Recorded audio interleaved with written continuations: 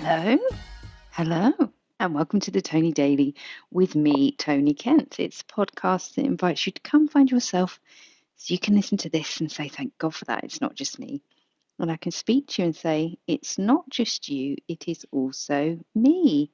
So I'm sat here and Luna, Chicken Boona, is cuddled right in next to me, which is very sweet. Let's hope she doesn't, I don't know, start yelping, barking, put her head on the keyboard and disrupt this session. But exciting news. Well, actually, let's continue with a thing that I had in mind, and one that had been, well, the title was requested by listener Chris.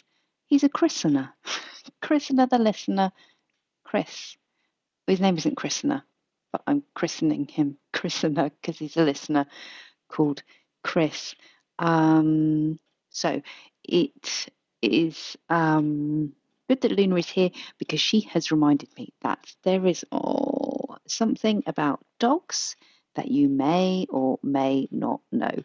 So you will know that if you have dogs and you have a natural lawn, which is not a euphemism, you will get stains on the grass where the dogs wee. So you'll either get yellowing grass or you might just get a patch where nothing ever grows. And that's par for the course.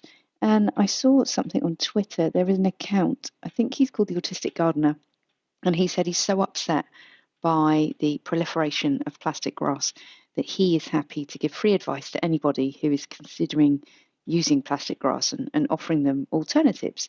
Because you can do things like sow wildflowers or put down clover, all sorts of things. You don't have to, the choice isn't grass or plastic grass. And as he rightly says, if you put down plastic grass, you get no fucking biodiversity, as evidenced by a place near me where they have plastic grass out the front and metal butterflies pinned to their house. And it just makes you want to kick down their composite brick wall. But you probably can't get I think you can get a composite brick wall. It looks like bricks, but I don't think it is brick. And it is soul destroying to walk past this house because you just go, why? Why even? You know what I mean? They're like, oh, wow. It's a tiny patch of grass. I don't want a mower for a tiny patch of grass. Well, why not get some grass that you don't have to mow, that is not plastic and doesn't kill wildlife? I digress. Anyway, somebody had replied to him saying, I've got dogs, they ruin my lawn. And I said, knackered grass comes with the territory of owning dogs that like to mark their territory. And who cares? This is the thing. Who actually cares? And the gardener did offer some different ideas and thoughts and lots of top tips.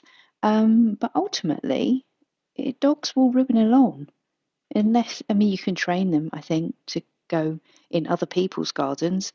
But we just put up with having a ruined lawn because we've got 2 dogs. So that's one thing that we all know comes with the territory. They'll ruin your garden. Also, most dogs will leave hair everywhere. We've got dogs that don't go through a molt. So I didn't realise there's a difference, I think, between a molt and shedding. So some dogs, I think, a couple of times a year, just drop all their hair. They just drop the lot. One of our friends has got a dog, which is a poodle cross, Labradoodle. And when they bought it, they were told, oh, no, this dog won't molt. But we looked after it for a couple of days and it left what looked like pubic hairs all over our kitchen floor because the dog's fur is like pubic hair. But our dogs have got flat coats, smooth coats. They're smooth coated. You'll see lots of evidence of them on my social media. And because they're smooth coated, they do shed tiny, fine, little ginger hairs everywhere. And sometimes I find them in my bra. I don't know how else to tell you this because they're not hairs that are coming off my chest. But when you have got smooth coated dogs, and we don't let them go on the beds, they don't go upstairs, but their little hairs get everywhere. Because, even if you were the most focused of housewives or house husbands, you're not going to get all the hair up.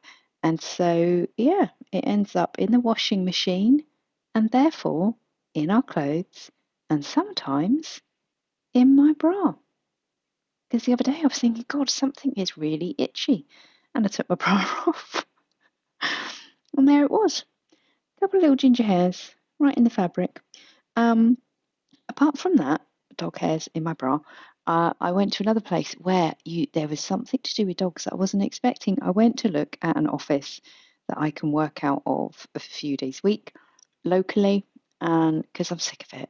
I'm sick of being at home, and I need to do some recordings in the next couple of weeks. And I thought, let me go somewhere that's got guaranteed good internet connection, and there are no kids in it that are popping home from sixth form.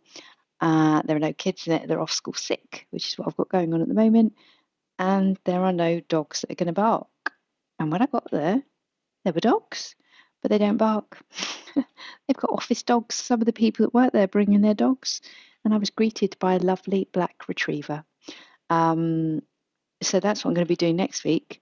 I'm going to spend 2 days in an office. It's technically a barn conversion. So it's so nice. I'm so excited. And it's got the heating on all the time. So that's what I'm going to be doing. What do I hope for you? I hope you don't find anything in your bra that has no business to be there. Thank you for being here for the podcast. If you enjoy it, do give it a share. In the meantime, I'll be back with you tomorrow.